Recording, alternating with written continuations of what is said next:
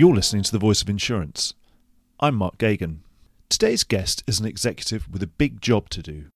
The broad market turn, driving improved performance, tidying up back years and dealing with COVID-19 are enough for most executives. But on top of all that, this new leader's company has had the fallout from an acrimonious public dispute with an activist investor to deal with.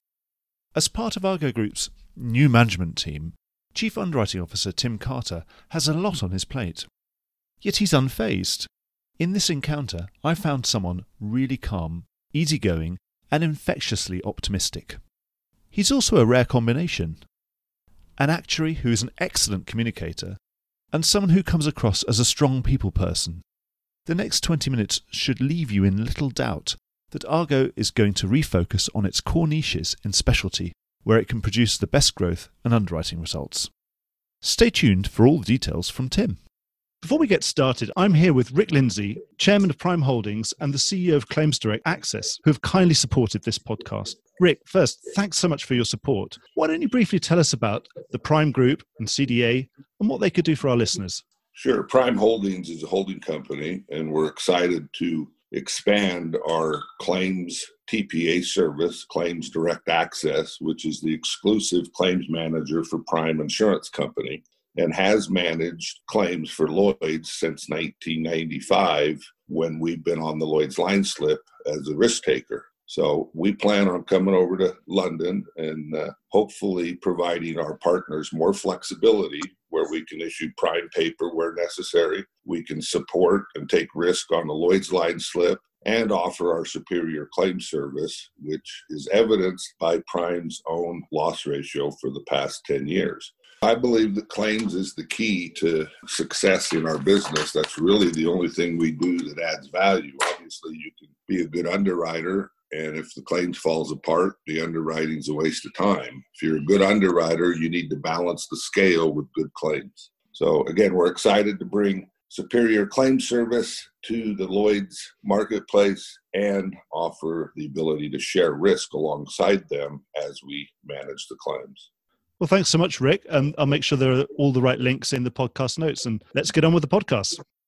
Okay, Tim, what's your vision for what is now a new era at Argo? The first thing to say is I've been there since October, and I don't think I had any sense that I'd be talking to you less than a year later from my son's bedroom, because the world had changed so fundamentally. So yeah, it's been a crazy ride. There's been a lot of change, and it's not just external. If you look at the Argo journey that I've been on, we've had a change of CEO, we've had the SEC investigation, we've had some reserve strengthening going on. So, it's been a year of all sorts of things going on. And it's a little bit like working from home. It's a good chance to stand back now and say, okay, what next? Because we've navigated the challenges that have come at us. So what's the future for Argo? When I made the decision to join, it was looking at the underlying specialty business. It's a very strong core specialty franchise that was growing and making money. So that's the bit that I'm really excited about. And I think now it's a chance to go back to the bit that was exciting now that the world has settled down. And I think that's true for many of us, whether it's the COVID pressures or the pressures at work. You think it is about really getting some focus back for Argo that had it been perhaps spread a little bit too thinly before? I think at our core, we're a specialty insurance company, and that's a great place to be. You're doing the difficult stuff well, you can make money and add value for your partners. So I think, getting back to that core is great. And it kind of applies to some of the home working as well, because, we're talking about going back better. I think we found through adversity that there are better ways to work, and you don't always need to be in the office. So I think just generally it's kind of how do you make the future better rather than celebrating a return to the normal.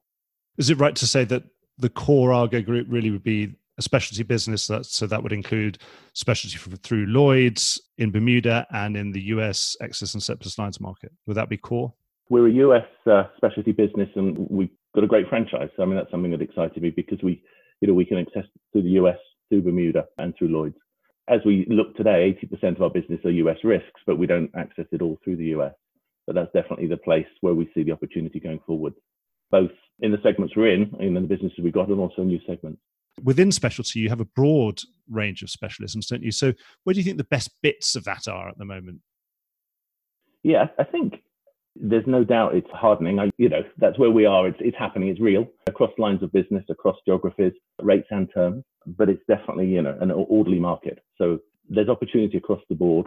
I think the great thing for Argo, if you look at the US business, our combined over the last 6 years has been 91. So in the difficult years, we were booking a 91 combined ratio whilst growing double-digit growth. So there's an opportunity across the board to double down and actually drive rate and terms into businesses that were already working well. But also there's opportunities to do new things. That's the exciting thing about specialty. It's a niche business, and you can find niches and expert teams that can help you grow there. So generally, it's right to say that I suppose you're strong there because you are important within those niches. You've got defensible and strong positions within each niche, and you're looking to either reinforce those or find niches in sub-segments of those same niches or ones that are close by. Yes, you're bringing an underwriting expertise, claims expertise, risk management, something that's valued by your partners. And they need you. There's a need for you in that market, and that's where you can make money. And by doing that in niches, we're also diversified, because part of Argo's history in the US has been growing the things that are great and pulling back, or finding better homes for things that aren't so good. The Trident business was one example. It had a better home than Argo, and that's okay.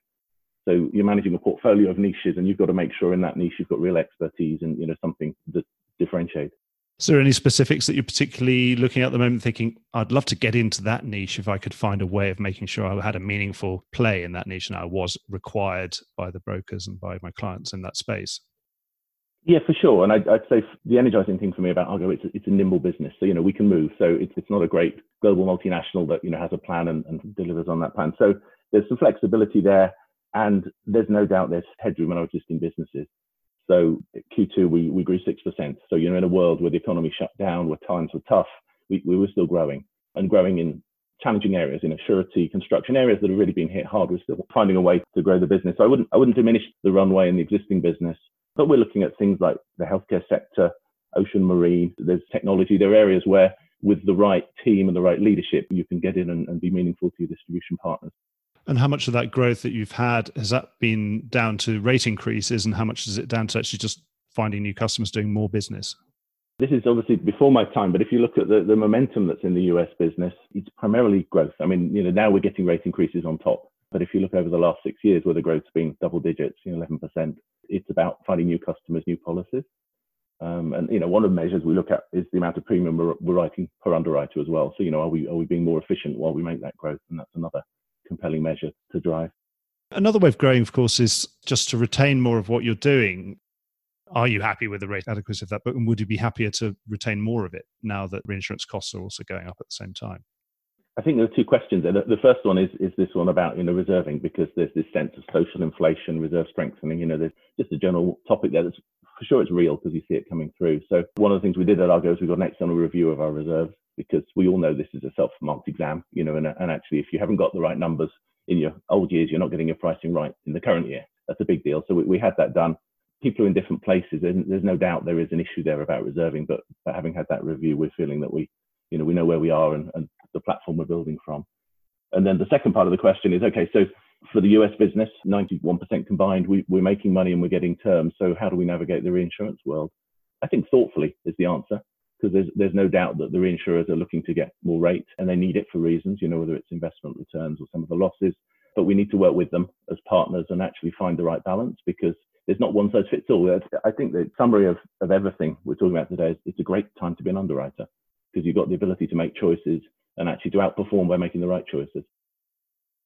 What you were talking about with the social inflation, are we just, by jacking up rates now, are we just simply keeping up? Are we just running to stand still in some senses? That if the social inflation is continuing, and that is also social inflation compounding on social inflation year on year, is this rate rise not really a rate rise? Is it making our rates any more adequate than they were last year? I think that's the key conversation, and it varies by line of business. Because if you're feeling that you've got rate adequacy and it's about being able to get additional rate on top of a profitable business, that's one case. But if you're looking at a business that's clearly underwater and actually is going backwards, then that's a different one. So as ever, it varies. I think there's a very live conversation about social inflation in the US. There's no doubt that claims go up every year. So is it that there's an acceleration there? And in the environment we're in today, society has changed.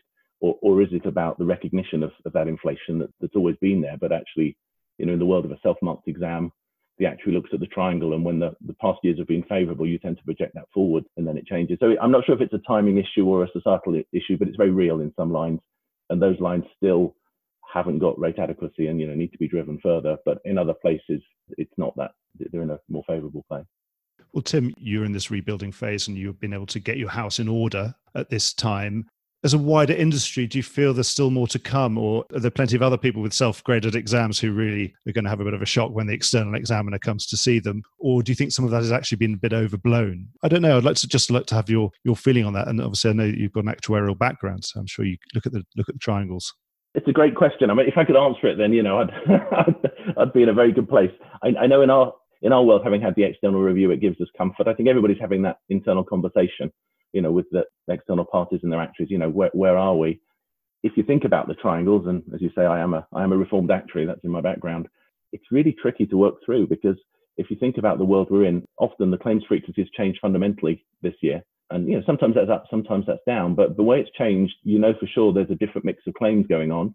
You also know if it's gone down, your claims people are actually getting at the claims faster. And I think we've all seen this. When you work from home, you get an awful lot done. It's lonely. There's things that aren't so good, but you bang through the work. So when you're looking at that triangle, the world's changed. The lawyers in America can't get court dates, so maybe they're more amenable to talking to you than they were 6-9 months ago to get a settlement. So I think the only thing that's certain is the world is different, and actually getting the right call on that is huge, because obviously it drives the right outcome in a market that's offering opportunity, but also you've got to make sure that you know where you're starting from when you chase the opportunity. Well, Tim, given your actuarial background, I might as well ask you what's probably a slightly philosophical question in terms of actuaries' job is probably to look at all the back years and then to try and work out how they're going to do and then project that forwards into the future. These days, the rate of change in the world seems to be accelerating all the time. Does that back year data get irrelevant very quickly these days? And do we have to find some other way of working to be able to try and project forwards? Certainly, data is key. And Argo's made a big commitment to invest in digital. We all need to have data, because if you think about insurance, it's a promise. And you make a promise and you collect some data, and then to fulfill that promise, you generally use a third party. So it really is all about the data. So you have to have it, but then interpreting is key. That's where underwriting comes in. That judgment, that leadership is key. I started out as a personalized actuary. So, I was working as a consultant alongside companies like Direct Line when they started up. So, those worlds have moved to a very data-driven, data-rich world. But if you look at the specialty world we're playing in the US, we're doing the difficult risks and the diverse coverage. And it's very much a judgment play. You need the data to make good calls, but then you absolutely need to overlay that underwriting judgment. And you have so many fewer data points, don't you, as well? That's right. There's so many less oil rigs than there are cars. Yeah, that's right. And the coverage is different. So, people, coverage is, whether it's in the hard market or, in the results, the coverage is not in the triangle, and that's a huge issue. So, it's a fun place to be. If you're an underwriter, it's where you can make money and outperform. Argo's in the US and Bermuda and in Lloyd's. You've worked in all those markets. So where would you like to put your dollars today? I mean, which one of those markets has got the best opportunity at the moment, do you feel? Yeah, it's a good question, because they've all got distinct cultures and strengths. And, I've been in the US for 13 years now, and the bit I miss about the Bermuda or the Lloyd's market is that intimacy of people. There's a scale and a vibrancy there, which it's hard to get that in this current environment, but that's a thing that, is unique. So each of the markets is bringing something different. I think that, as ever, the proof will be when we look back at the opportunities in this hard market and see who made the most of them. And if you're new capital looking to come in and support the startup, are you going to Bermuda? Are you going to Lloyd's? Or are you going to go and do it, on the ground in the US? And I think we can see people planning to do all three. So I think the results will tell, but they've all got unique capabilities that give them the chance to thrive. We just have to make sure, whichever market we're in, that we optimize those and make the most of what we've got in front of it. Looking to London, we've had a lot of reform going on in London the last 18 months, lots of interesting projects and things happening. So which bits of the Lloyd's blueprint have most piqued your interest? Yeah, I think Lloyd's has been having the right conversations, and they've got the right people there to have them. And I think we can all see that the opportunities and the challenges that need to be addressed. I think as an underwriter, just the high level thought about the business there is we can get the loss ratio right, because there are great underwriters and there's a flow of business. The expenses have to be right too. I know Lloyd's is on that, but that's the big issue to us, and also I think for the market, getting that solved. Do you think the loss ratios, as long as the loss ratio is right, then you don't have to worry quite so much about everything else? No, I think the expenses in the Lloyd's market are, they need to be better. You can't paper that over with the loss ratios. That's definitely a big issue. And then, of course, as you try and get more uniformity in the market, the bit that I really enjoyed in Lloyd's was the entrepreneurialism, the speed where great underwriters can build a book. We can't lose that, because that's a huge strength of the Lloyd's market. And then, you've also got the other discussions around equity going on and fairness. And there's other issues in Lloyd's, cultural issues that, again, the right conversations are happening, but they have to move as well to a better place. One of those entrepreneurial initiatives at Lloyd's is the Syndicate in a Box initiative. Other players have been starting to experiment with using it, larger, more incumbent players like yourselves, to have a go with something different. Is it a temptation for you to use it as a sort of sandbox to go and do something new and see what happens? I get the opportunity. There's no doubt that not everybody can be a lead underwriter. There's too much cost and friction involved. And actually, this allows you to access the great underwriters and get behind them. So it's absolutely the right thing to be looking at. It's not for Argo right now, really, because of our specialty insurance focus. And as we talk about the opportunities we can see in our existing businesses and new sectors, we can see the path ahead for ourselves. But that's not to say that the Syndicate in a Box is a great idea and it's going to work for some people very well, I'm sure. You mentioned before about data and about the investments that Argo's made in data. But actually, I read in a recent article that you wrote that data analytics would never replace the skill of underwriting. Can you go into a bit more detail about what you really mean by that? I mean, we touched on that earlier, that if you're in the personal line space, I apologize if I'm using Americanisms. I've been here for 13 years, so I picked them up from my kids. It's okay. We're an international audience. That's great because, there are more differences than you realize, and that's part of the fun. The personal line space, data is king, marketing is king. You can see people like Lemonade starting up and saying, hey, this can be different, just like Direct Line did in the UK or Progressive did in the US. But I think we touched on this. There are segments of the market where the coverage is distinct and where the data is not credible, the severity is low. And those are the areas where you're going to need an underwriter. And we can debate where the boundary is because, the boundary will move as the data gets better. But yeah, I strongly believe there's a segment of the market where that judgment and that skill is highly impactful. It's essential. And do you think it's far more so in specialty than anywhere else? Yeah, by definition, we're investing in expertise that maybe you can't afford to spend in the middle market or the small end of the sector. So yes, it's a different play. You're providing expertise and bespoke coverages, not a standardized low-cost model. You mentioned Lemonade. So it's had a pretty spectacular IPO, and I bet everybody who owns shares in other publicly traded insurance companies wish that they would be trading on the same multiples that Lemonade have managed to trade to in the last few weeks. What can we learn from Lemonade so far? It's interesting, isn't it? It's just been a huge success. I think that the big takeaway for us is investment in technology matters. And we talked about digital internally, and invested in it as a thing that matters. And it just reaffirms it really does. The world is changing. You have to look forward and look to where the world's heading. That said, that the big wins we're getting through our digital work is much more in transforming the business away from where we started. So enabling our distribution partners to get things done quickly, faster, to do it themselves, to take out pain points for our own underwriters so they can focus on the work they need to be doing.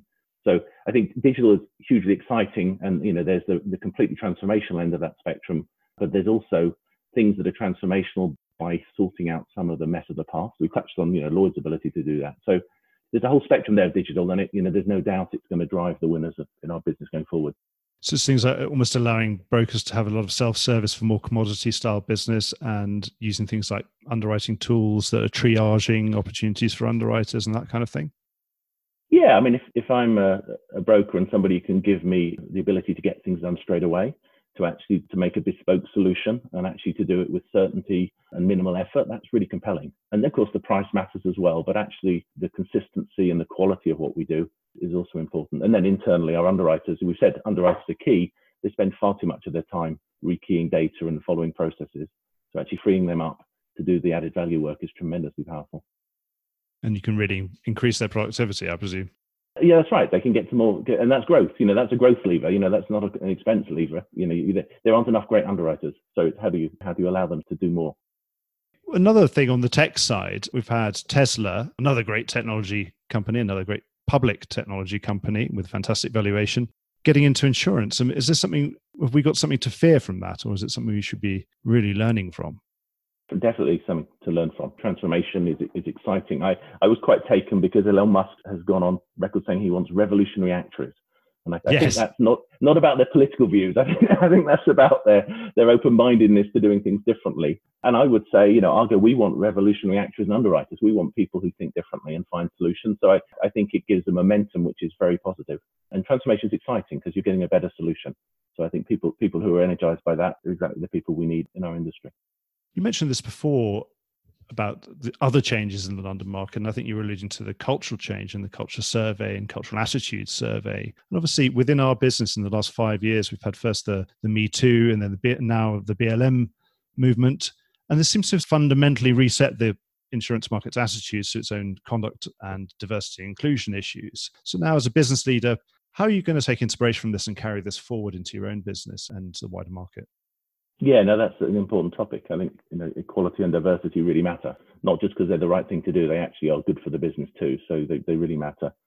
I think the consistent theme is that actions speak louder than words. So we actually have to get things done and be seen to get things done. I was quite taken. John Doyle, who I used to work for, who's now at Marsh, he talked about taking robust action.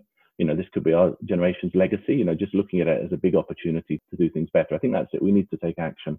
But the way we've been addressing that within Argo is we had an employee forum where we had an online session, and that's the world we're in. You have to do things online, where we got some external speakers to talk about their experiences, what they'd seen, about inequity and racism. Tremendously well attended across the board.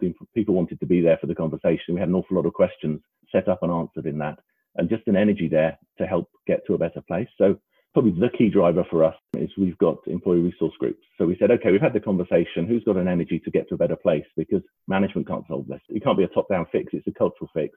I've been really, really pleased with the responses. A lot of our employees have put their hand up and said, yeah, I want to be part of this. And I want to be part of defining how we can make the world a better place, get to a better place. So that's how we're handling it. And I think, there's a huge opportunity there. It's not just about doing the right thing. It is actually great for the business as well. So that's the journey I think many of us are on. So it's much more bottom up with you. So you seeing your job is to sort of make sure that people have those conversations. And when they come and ask you, we've decided we'd really like this to happen. Your job is more or less to say yes, rather than perhaps hire a load of consultants and do it all top down the other way around. Yeah, we have got a diversity inclusion committee because it is it's a management responsibility. But actually, if there's an energy there for people to come and help get to a better place, then enabling and empowering them is a tremendous tool to use. What do you think the first specific actions are likely to be? I don't know, to be honest. In terms of from the ground up view, I think all of us need to be very careful about recruitment of talent, whether it's at a senior level or a junior level, to make sure that we look at a diverse slate of candidates.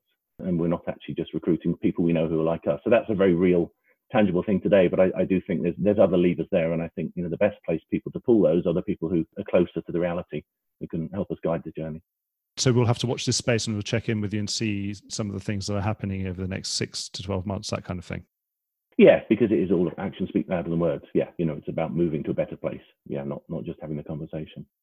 Well, Tim, thanks so much for your time. I wondered if there's any sort of parting words that you've got that want to sum up what's happening at Argo, where it's fitting in with the market and what you're up to. It seems that we've got through everything very, very quickly. You're fantastically concise speaker. That's probably because I'm an actuary. I'm better with numbers than words. But yes, I think it's just that sense for Argo and probably the market of looking forward. So whether it's working from home and COVID, how do we move forwards? Whether it's about diversity and equality, how do we move to a better place? And also, we're in a tough market. How do we move through that? And, moving through it with our distributors as well. But it's there and it's real and it's tangible. And I think we can see that it's growing. We're getting rate on top of rate. The momentum is increasing. So how do we get through that together? And that's an exciting world to be in. And what would you want people to, if they want to associate Argo with one thing, what would you want them to associate it with? We're a great specialty company. We do the hard things really well. We provide solutions to our customers and our distributors that they need and they value. And by doing that, we make money and we grow. That's great. Well, thanks so much, Tim. Thanks so much for your time. You must be incredibly busy. It's a hell of a time at the moment. So thank you so much. I've really enjoyed talking to you, and I'd really love to have you back on the podcast soon. That sounds great. No, I appreciate your time, Mark. Thanks very much. Well, I hope you enjoyed today's episode. If you did, don't forget to subscribe or leave a like or a review or recommendation on whatever podcast platform you used to access this program. These really help get the word out. Thanks for listening, and once again, big thanks to today's supporter, Claims Direct Access. Voice of Insurance is produced by me, Mark Gagan. Music was written by Anna Gagan and produced by Carlos Gagan. Check out more podcasts and written comment pieces at www.thevoiceofinsurance.com.